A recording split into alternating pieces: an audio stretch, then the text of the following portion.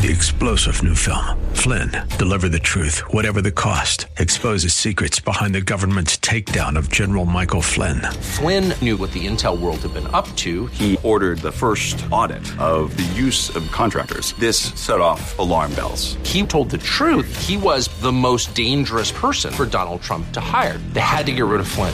Flynn, Deliver the Truth, Whatever the Cost. Available now. Watch it today. Go to salemnow.com. salemnow.com.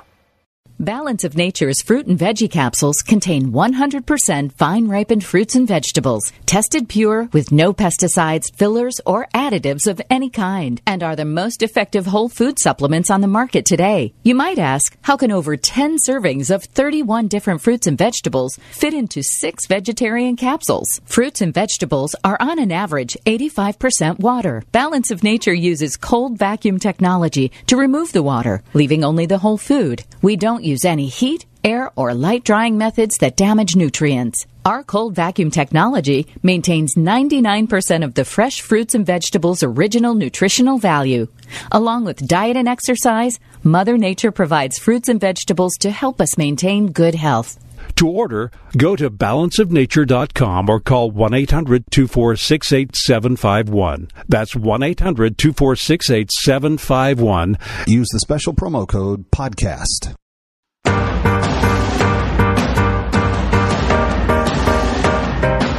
I don't want to just, say there's nothing good on TV, of course, but that's just an incredible amount of time to be spent in a very passive state, watching, images and sounds played in a sequence.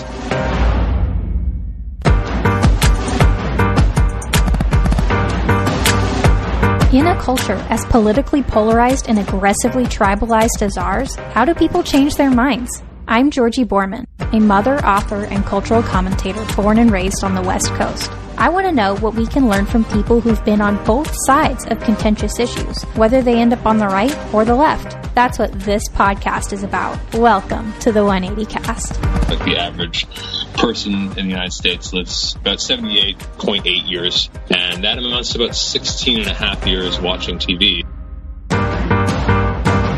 Hi, and welcome back to the 180 Cast. I'm your host, Georgie Borman.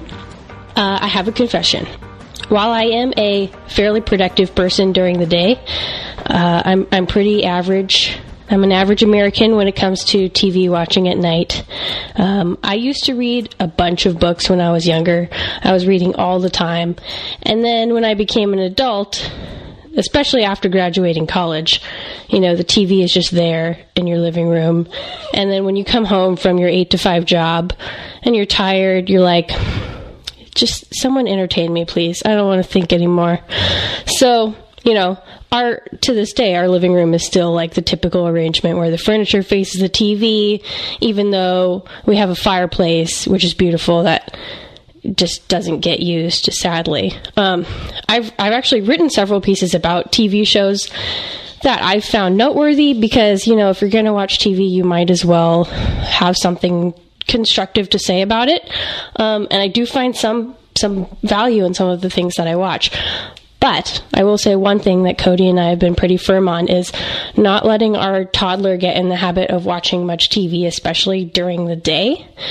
She gets maybe like half an hour of children's programming a week, maybe. And so far in life, we don't have any regrets about that. But that's mostly, I will have to say, another confession. It's mostly because I find children's programming to be incredibly annoying.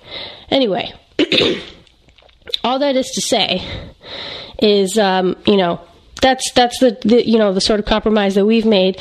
But some people just decide to throw out their whole contraption altogether, and they just, remove the temptation. And given the opportunity cost of how much TV Americans watch, I'm very curious about what gets people to finally check out the darn thing and cancel all of their Netflix and Hulu subscriptions, and whether, months or years down the line, if they still think it was worth it, because there's always a social cost for going against the flow. And that is something that Cody and I have found over and over again in our, ambitious financial independence goals, as well as trying to live, according to the tenets of our Christian faith. So, The question is whether that cost is worth paying. Joining me today is Andrew Sirius. Andrew is a real estate investor from Kansas City, Missouri. He writes on a variety of subjects, from business to self-improvement to politics and economics. He is the author of Awesomeness, an amateur potpourri guide. No, hold on. I'm not going to botch the title of your book, Andrew. Hold on. He's the author of Awesomeness, an amateur potpourri of a how-to guide. Okay. His writing can be found at Bigger Pockets Thought Catalog and Washington Examiner, among other places, and you can find links and more at the aptly titled blog, andrewsirius.com. So, Andrew, thank you for bearing with my long introduction and for coming on the podcast to talk about this. No, thank you for having me. I very much appreciate it. Yeah, so Americans spend, apparently on average, something like 4 hours a day, 4 hours watching TV a day.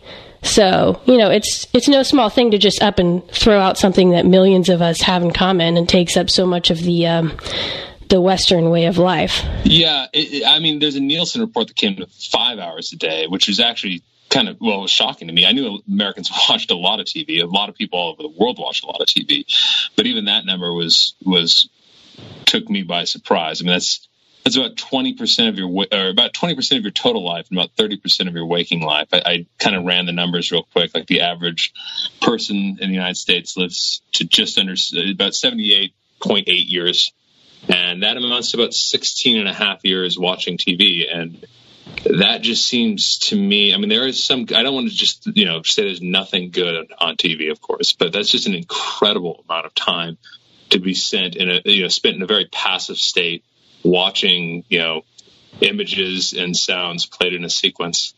It's true. And sometimes when I think, when I'm convicted by coming across these statistics, it takes me back to when I read, Fahrenheit 451. And, there's like that whole room, like the immersive room that all of the walls are screens. And then there's this one show that everybody's obsessed with called The White Clown. And honestly, every time people talk about Game of Thrones, that comes to mind. Well, now every time they talk about Game of Thrones, they talk about how much they hate it. So I guess but no, and it was sort of the same thing with Breaking Bad. And I will admit, I did watch Breaking Bad, and it's a very good show. I think a lot of it comes down to, with one of the reasons, I eventually, when I moved to Kansas City, I decided I'm not going to get a TV. I'm not going to get a TV in my place. I'm not going to set that up. And I think a lot of it has to do with just being deliberate in what you do and what you spend your time with. And TV becomes such a, there are a lot of people who have argued it's just outright addictive, basically nicotine or alcohol or things like that. And it's something that I remember when I was younger, I'd just come home from school or even come home from work. Back when I lived in Oregon before I moved to Kansas City, and it just, I'm home, I'll sit down and watch TV and just kind of flip from one channel to the next. And it seems kind of in hindsight an extraordinarily passive way to spend your time. There's if you have a show that you want to watch, one show, that's very different than just kind of going around this is it's just habitual to the point of I'm going to spend time really not accomplishing anything. If you have one show you like to watch, particularly with a group, I'd say that's far better. At least that's a somewhat social activity. Or if you have an educational program you want to watch, that's you're learning something. But just to spend, it's just what are you accomplishing in any way? Not just self-improvement or improving your relationships or anything. It seems like much of it is just passive entertainment to waste your life away. And that I think that is something that people is incredibly easy to get caught in. TV is not the only thing nowadays. With YouTube or just surfing the internet can be a similar issue. Instagram. Twitter certainly be Instagram, Twitter. Although Twitter, you get the you get the complimentary rage that seems to come with that. The outrage dopamine hit. Yeah, everyone's different. Yeah, Facebook. Yeah, every social media site has a different thing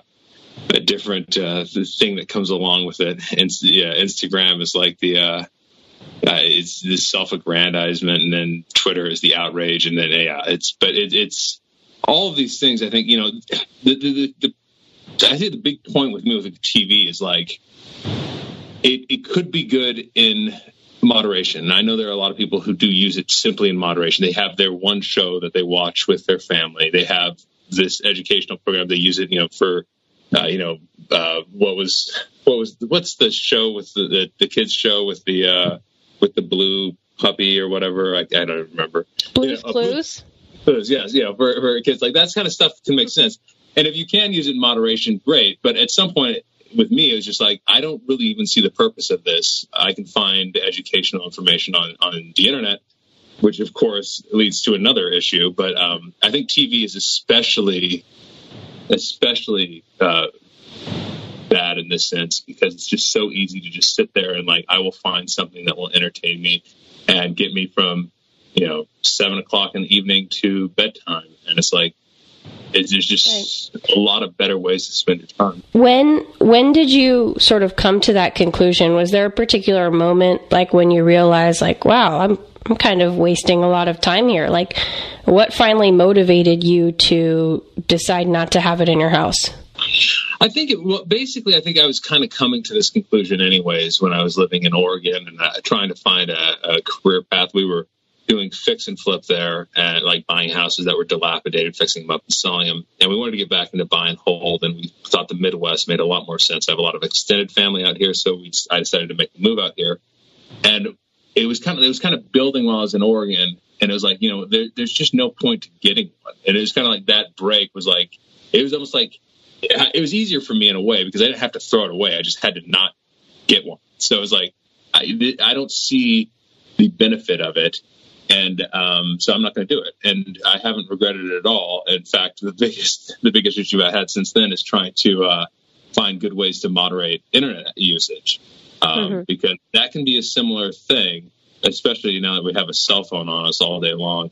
And like I'm moving towards trying to get to the point where I don't like not using my cell phone for surfing the internet or looking at or watching videos or unless it's like an Audible or something like while I'm driving. Or like if I go for a walk, maybe I can listen to something or something like that, or read something. But it's not.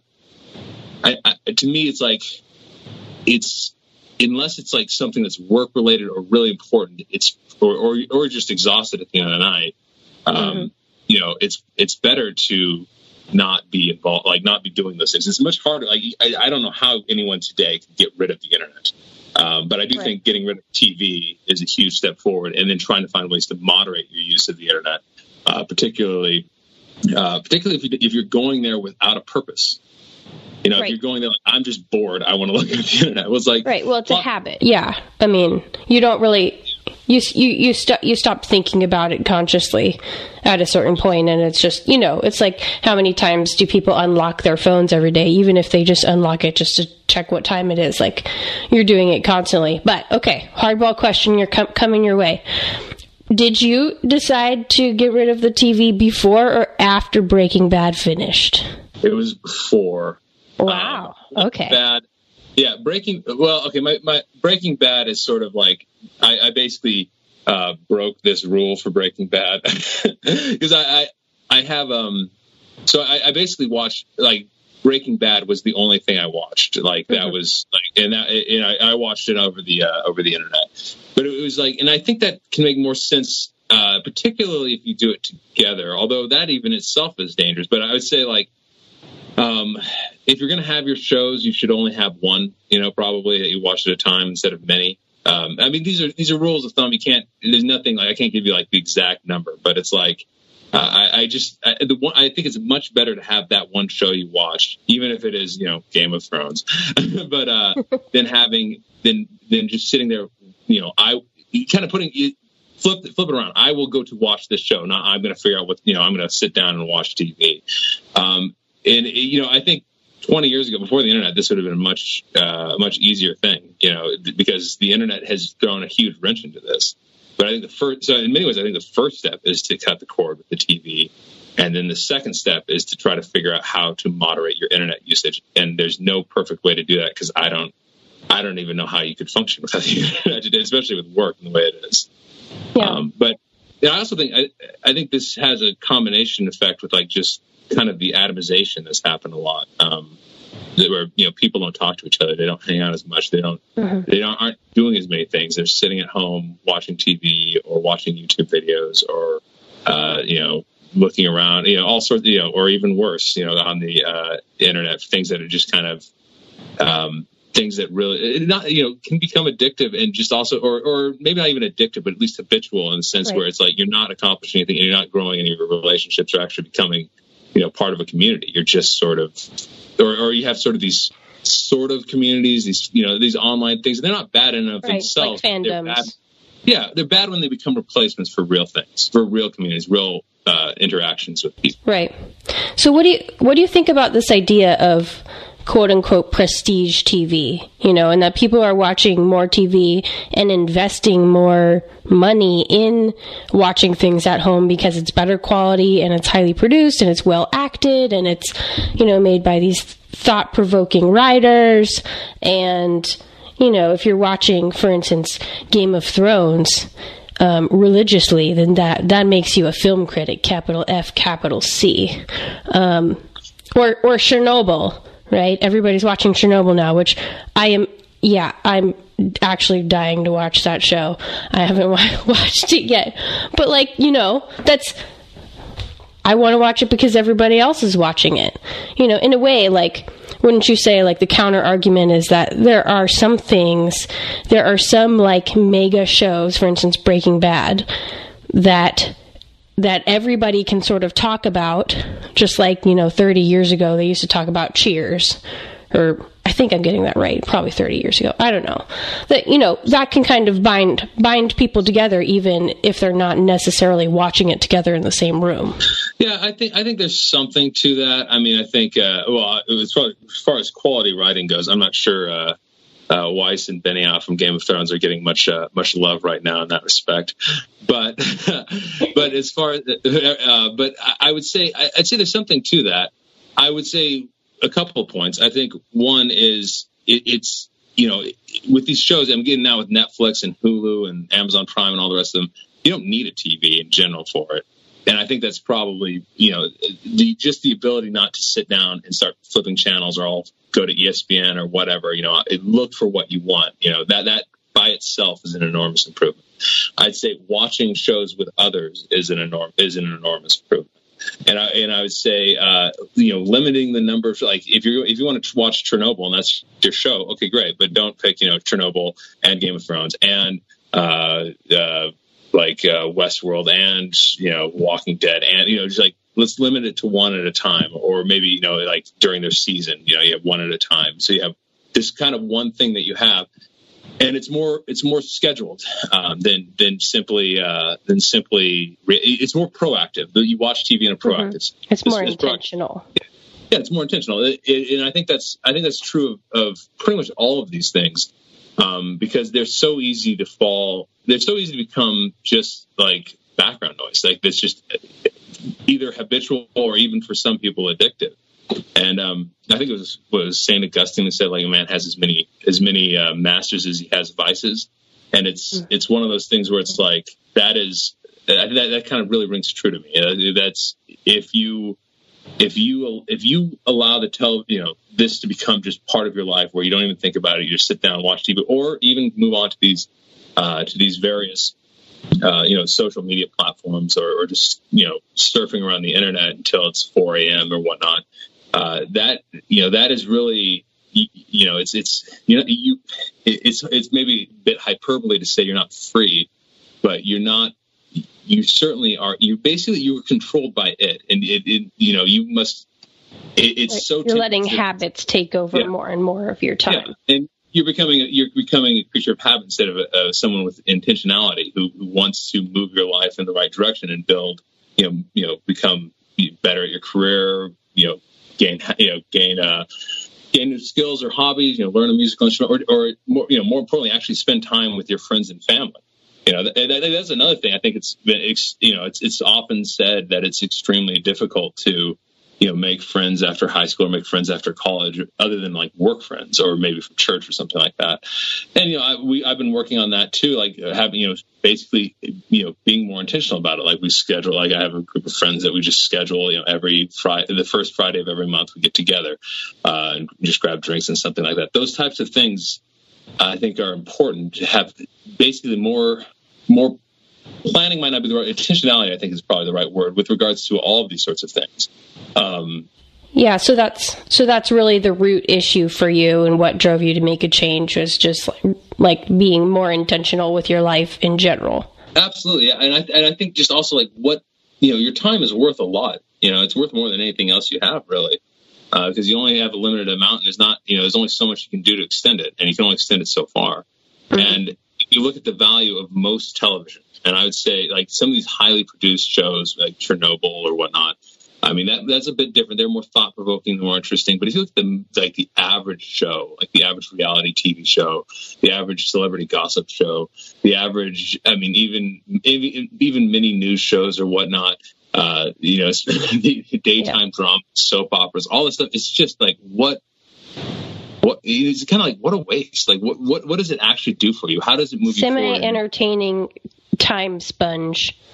Yeah, time sponge is probably a good way to do, but it sucks up your time. It's kind of it's a giant succubus that steals your time, and that's the most valuable thing you have. So it's like what, or at least certainly high on the list, because I mean everything else every other thing that's good, from most particularly personal relationships and even down to simply material things. None of that matters if you don't have any time.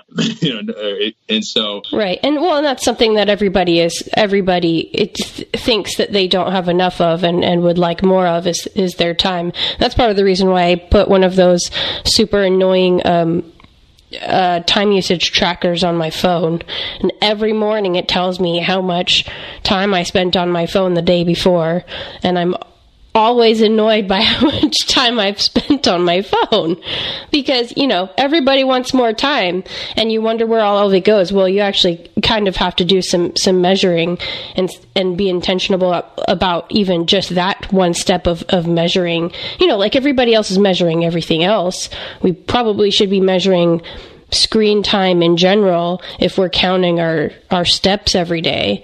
But I was going to ask you, you mentioned, I think you mentioned cable news, or what I think is more accurately called infotainment. If everybody stopped watching, because I know you write about politics and economics and stuff sometimes, so do you think if everybody stopped watching infotainment, if we'd be better informed, or just like more peacefully oblivious, or something in between? No, I think, one of the things that's happened, and I don't have a solution for this, is that people have gotten, have you seen those, they're like those studies of like Twitter usage, and you kind of see this too, because Fox News is right wing and CNN and MSNBC are left, but the Twitter usage is like between conservatives and liberals, like two giant blobs that barely talk to each other. And it's like, I think it's definitely, I think social media infotainment started it, and social media sent it into hyperdrive, but it's definitely part of the hyper-partisanization of the United States. And I think as far as infotainment goes, I think the main thing I would say, there's certainly, again, it's not an all or nothing thing, but I think a lot of it is trying to fill a 24-hour news cycle. Often you're often putting in just nonsense or repetitive stuff that doesn't really matter, or you're kind of getting going for the outrage mobs, which have kind of become a specialty of the SJW left, which are particularly annoying. But I think infotainment, for the most part, there's a lot better ways to get it. It's sort of like, if you're... What are the better ways? Because the internet has its own, share of fake news, for lack of a better word. Fake news, yes. That's, the internet has plenty of fake news. I would say probably trying to get... this sort of kind of goes back to an intentionality, trying to look at several, different perspectives instead of relying simply on your favorite news show. And now, if you watch a little bit of news, say you watch the news after dinner for a half hour or something like that, I don't think that, again, if you can do it in moderation, that's great. I was not great with moderation. And I think that's kind of something that you have to find, like, if it's something that you can't control very well in a certain area. I mean, some areas I can do moderation just fine, some I'm not. This was not one I was great with, and so it's like, just get rid of it. But I think looking online and trying to force yourself to look at several different perspectives instead of just falling into the habit. This is another thing. You will habitually fall into the habit of looking at your own side, whatever confirms your own biases. And that is, and so that's something you should probably try to fight against. And I think looking and trying to be into, like, right now I'm going, like, I can't remember his name, but he said the way he would look at, get his news for the day was to just kind of, scroll around a handful of websites while he went for a walk in the morning. And that's like that seems like, you've kind of plotted that time versus, watching hours and hours of fake news on the tube. So I think, again, it comes back to intentionality, I think. Mm-hmm. Instead of letting it come to you, go to it when you choose to and try to have a plan for that. And I think just watching TV is probably one of the worst ways to do it. And I would like, well, because it's very passive to begin with, right? So you're just kind of following along with whatever the news cycle is. Yeah, I think that's a really good point. There's a huge difference between reading and watching, because reading is an active thing. You are doing something. You have to. I would suspect, your mind. You learn more from reading than you do from watching. And that's not to say, like, I love documentaries, so I don't want to be just diss it all. Mm-hmm. And sometimes, and some people are more visual, and so that's helpful. But I think there's something certainly more active about reading, and I think that's a better way to get your information for the most part. And especially, I think, like, documentaries are probably better than just, passively reading or watching one video after the next. It's more yeah, it's like the kale, it's like the apple chips of the TV diet. Yeah, absolutely. And then Planet Earth would be like the kale chips of the TV diet. Absolutely. It's kind of like going to a movie versus watching TV. Now, unfortunately, the quality of movies today is, it seems to be so derivative and plain and just one giant CGI battle scene that... I don't know. I found Godzilla King of the Monsters to be incredibly entertaining, but I love monster movies. I actually have a lot of deeper thoughts about that CGI fest, which I didn't think I was going to have coming out of that movie. But anyway, that's an aside. I think it seems like some of the more intelligent writing has gone to these serialized television shows on Netflix and whatnot. But that is a good point. Yeah, it's partly because when you're making a $200 million movie, you need it's got to have that brand awareness to start with. So it's going to be either a reboot or reimagining or sequel or prequel or remake or whatever, and right. It's like the originality seems to be mostly gone. But maybe once we've gotten 20 more Star Wars movies, I don't know, people actually ask for something new. But I think it's still the same thing, like with news. Like, if you have a good time of the day, like, especially like I like that idea, going for a walk, Scott Adams made this point. This is with regards to something else, but it was like the way he gets to the gym every day. Like he built, instead of like trying to use willpower, he tries to put in systems. And so his system for working out every day is to go to the gym every day. And it's like, that's okay. Well, that sounds like dumb, but it's like, but he doesn't have to work out. He just has to step inside. If he doesn't feel like it, he can just walk right back out, but he does have to step inside. And it's like, well, once you get there, once you step inside, it's like, oh, well, I might as well work out, and then you do it and fine. It's like, it says like maybe 4 times a year, he'll just like, I just don't have it today. And so things like that, the more of those you can kind of set into your life, and then there's areas that just don't work for you, then you just kind of pull the plug on that. Like, a long time back, I was this kind of, this first started percolating, I think, about how long ago was that? About 8 years ago, 10 years, a little bit before I moved out to Kansas City, I was actually a smoker, and I came across this book by Alan Carr called The Easy Way to Stop Smoking. And it kind of goes through every perceived advantage of smoking that there is, and just destroys it. Like there's no advantage to it. Like, it's like smoking cures boredom. Well, if you can imagine anything more boring than smoking, you have a better imagination than I do. Or smoking, relaxes you. Well, no, nicotine's actually a mild stimulant. On and on and on. All of it is you like the taste. I mean, stop! You're embarrassing yourself. And so he goes through all that stuff, and he's also like, so people, like, the only thing left is like the withdrawal pangs. But then he notes, like, you sleep through the night, like smokers sleep through the night without getting woken up by their withdrawal pangs. They, many of them don't even smoke in their house before they get, when they wake up, until they get out to the outside. So they're going for like 7-8 hours without a cigarette. Often when they're on a plane, they don't care about it until they land, right. And they start one. It's, it's pretty much just a little bit of an empty feeling. It's kind of like hunger, a little bit jittery. So it's like analyzing these aspects of your life that you think are important, and breaking it down and saying, why am I attached to this? And is there a good reason for that? And the other thing it seems like you're saying is intentionality isn't synonymous with willpower, but it's about being intentional about setting up your life in a way that you don't have to rely completely on willpower, but that you're moving yourself in a way that's more productive and more fulfilling. Absolutely. I think that's a really good summary. I mean, I think I loved this example. Apparently, or this psychological test, apparently it's now under scrutiny. It's like everything else in psychology, and they're not sure if it's actually true. It's called ego depletion, but there's certainly some truth to it for sure. Like willpower, it's basically like if you keep using willpower, you run out of it. And there's, regardless of whether ego depletion is true, they had this study where they had like people, like half of them, they put like these fresh cookies and radishes in front of them, and for half of the group, they're like, you can eat the cookies, but you cannot touch the radishes. And the other ones, you can eat the radishes, but not touch the cookies. And then they gave them like this mental test that was unsolvable. Like it was impossible. And the people who got to eat the cookies lasted a lot longer on it before giving up. And so the idea is that you use up your willpower and you only have so much of it. Now, apparently that's under some scrutiny, but there's some truth to it somewhere. You can't use willpower forever. It's for short-term things. Like I got to use my willpower to finish this workout.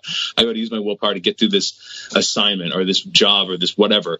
You can't just use it forever. And why would you want to? That'd be like. And so that's why getting rid of the TV actually makes sense versus saying, I'm going to limit it to, 30 or 60 minutes or whatever. Yeah. Like with the smoking example, like the idea, people when they quit smoking, like I got to use willpower to get through it. Well, you're going to run out eventually. You're going to have weak moments. So if you realize smoking does nothing for you, everything it does is hurts you, and it's not, you don't enjoy it. And the withdrawal pangs are very, very small. If you don't let them become something like, oh, now I'm depriving myself of this and I want it, and then it kind of becomes this mental withdrawal thing, and you really have to go for it. But once you realize it's nothing, it's easy to quit. Once you realize that like TV, particularly the type of watching where it's just sit down and let it come to you, doesn't actually do anything for you. It's like set up your life in a way where you just don't have that. And it's harder with the internet. It's much harder with the internet. But it's like there's still things you can do. And there's all like just putting it in your life in a way that you don't have to use willpower to avoid these things, especially if you don't need it. Like with TV, I don't feel like I need it at all. And with the internet, I'm working for ways to try to stop using it. And one of them I'm thinking is like, I'm not going, unless I'm checking my email or something, I'm not going to surf the internet on my phone. I can only do that from my computer or things like that. Or, when you, and it's another thing, you're going to fall out of this and try to get back into it. So you're not going to be perfect. You got to give yourself a break. But I think the more you can do to really, I guess, live your life with intentionality in all of its ways, in every way, instead of just letting just life happen while, images and audio is blasted at you and you're sitting, on a couch with potato chips, actually taking an active role. It's like, it's very different. Like if you have your Chernobyl, you're watching with your husband or whatnot, or something like that. And or your kids or your friends or whatever. that's a big difference. Like, I mean, back in the day, we used to watch, my parents and I used to watch, like Star Trek Next Generation every Saturday. We had like Pizza Saturday. We watched Star Trek Next Generation and watched pizza. That was like a family thing. Right. That is so much different than just sitting there and passively watching it, or sitting there on the internet just like, I'm bored and I'm going to look for something. Better to pick up a book or try to learn an instrument or a new language, or go meet with friends, or spend time with your kids or whatever. So what do you think are the biggest things holding people back from getting rid of their TV or cutting back drastically? Because it seems to me like, we've talked about intentionality this whole podcast. If you were to just take everybody's TV away, it seems to me that there would be like a massive crisis of meaning in Western culture, because suddenly you have all of this time that you were filling with one habit, and now maybe you don't have a bookshelf that's full of interesting books like I have sitting right behind me to go, fill that time and figure out something to do. Or maybe you don't have that network of friends that is so painstakingly built. And like you said, like, it is so hard to make friends once you graduate. That is absolutely true. And you add kids on top of that. It's hard. That's really, really hard. Anyway, that's another subject. But it seems like there would be like this massive crisis of meaning. And I think maybe everybody kind of knows that deep down. Like, if you make a big change like that suddenly frees up like 5 hours of your day on average. That's kind of scary. I think you've maybe, noted the crisis of Western civilization right there. Like, I mean, like, that's like, it's kind of terrifying to think that, like, how big a crisis it would be if this box, or I guess it's now a flat screen in each of our living rooms just disappeared like that, how much that would matter. And it's also like, I think the first thing that would happen, unfortunately, is people would just go to the internet and go to, Fox News or CNN's YouTube channel and just replace their TV with their computer. And that's not, I do think there are much more valid reasons to have a computer, obviously, than there are to have a TV. Mm-hmm. But I think one of the things people are scared of, it's kind of like, when it's scared of you become accustomed to a certain way of doing things. I remember, I would just go back to the quitting smoking thing. Like, after when I first quit, it was much like that time. I tried to quit easier a lot of times with willpower, and it just didn't work. I was always, it feels just horrible. But I would still I just go outside and walk around in circles for a while. You kind of have that hangover. Like, there's no point for me being out here, but just this is kind of what it was. And with I think. I think one thing is just not be afraid for you not to have anything to do. You can be empty for a little while.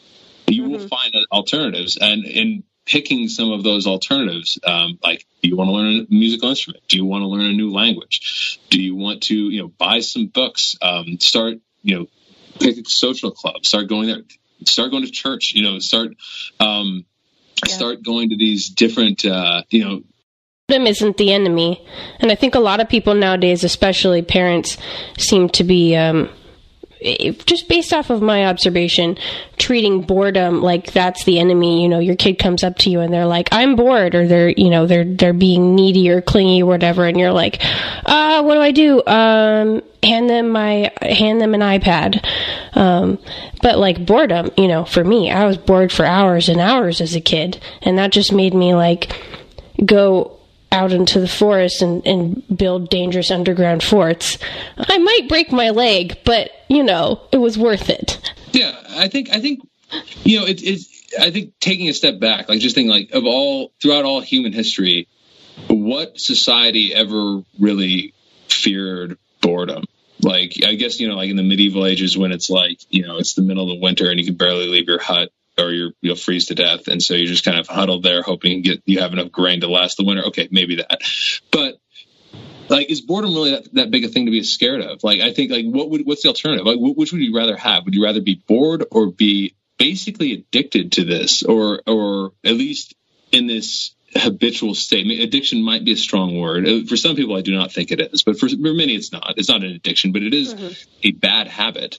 And it's like, and it's what is better about sitting there in front of this, watching some reality, watching the Jersey Shore, just to marvel at the degeneracy versus just sitting there doing nothing. And it's like, you don't have to do nothing, but is it worse? Is it? Like it probably is better. You probably lose more brain cells watching shows like that than you do just sitting there staring at a wall. But you can pick up a book. You can pick up an instrument. You can it's not that expensive to take musical lessons or second language lessons, or try to go to these learn how to put together, home maintenance or all sorts of different things. I mean, there's so many things out there. And I think there's a fear. I think there's also a fear of just going to these things alone.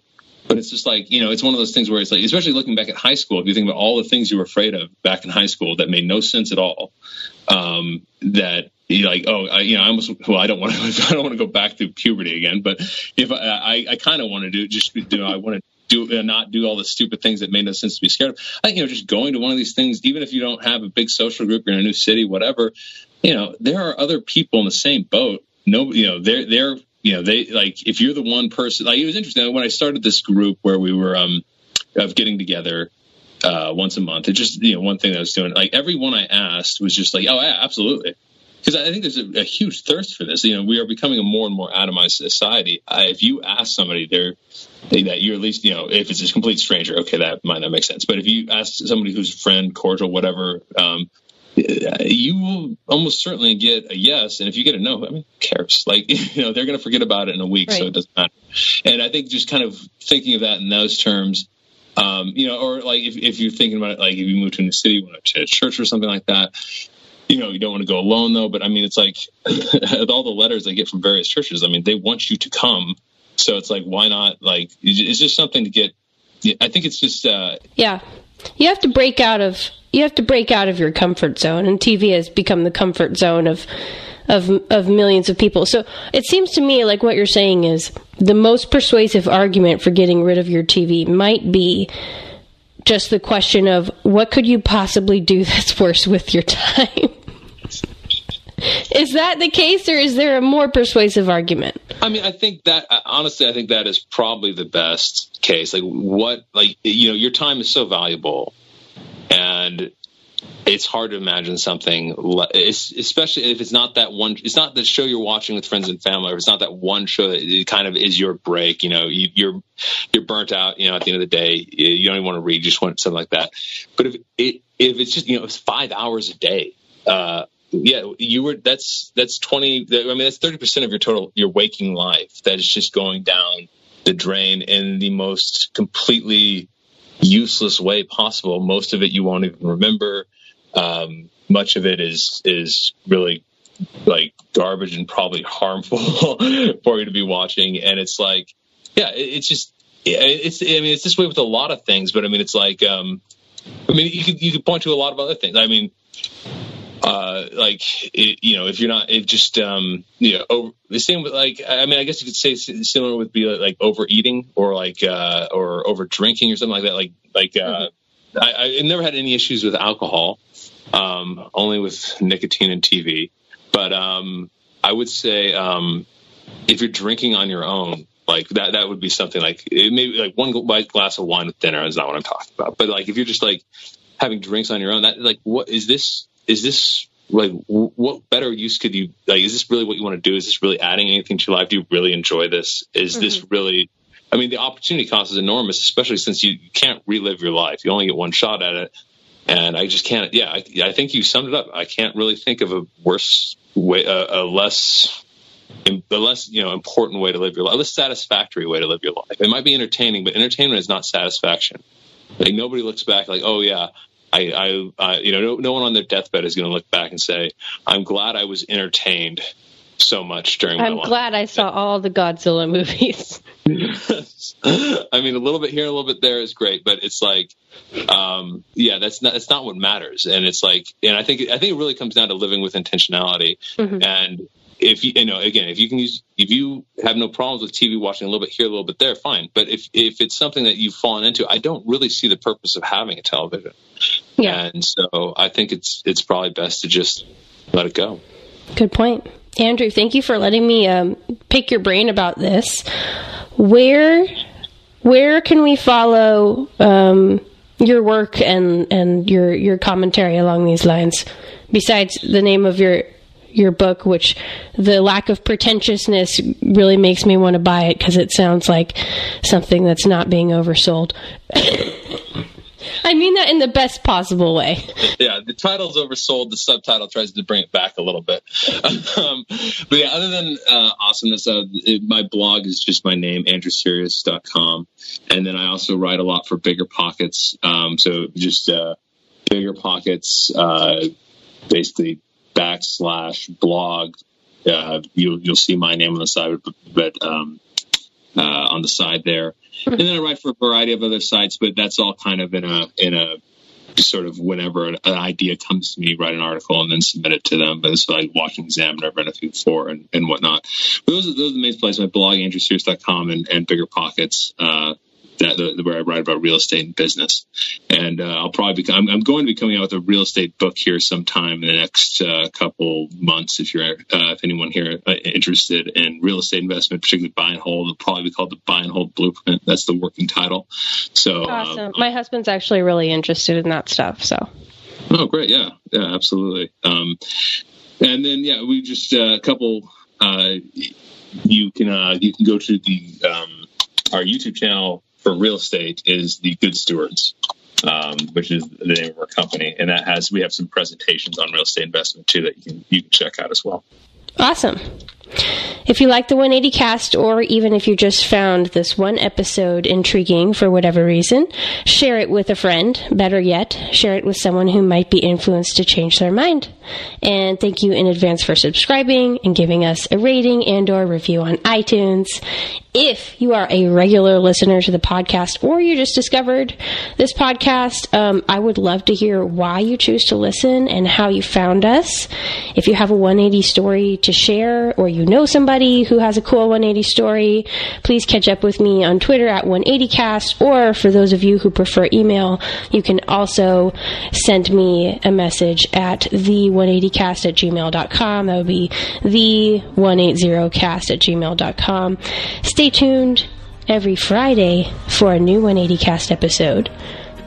And don't forget, you can follow me on Twitter at Georgie_Borman if you're interested in my opinions on basically anything and everything. Until next time, seek the truth, share your values, and listen with your heart and your mind. God bless.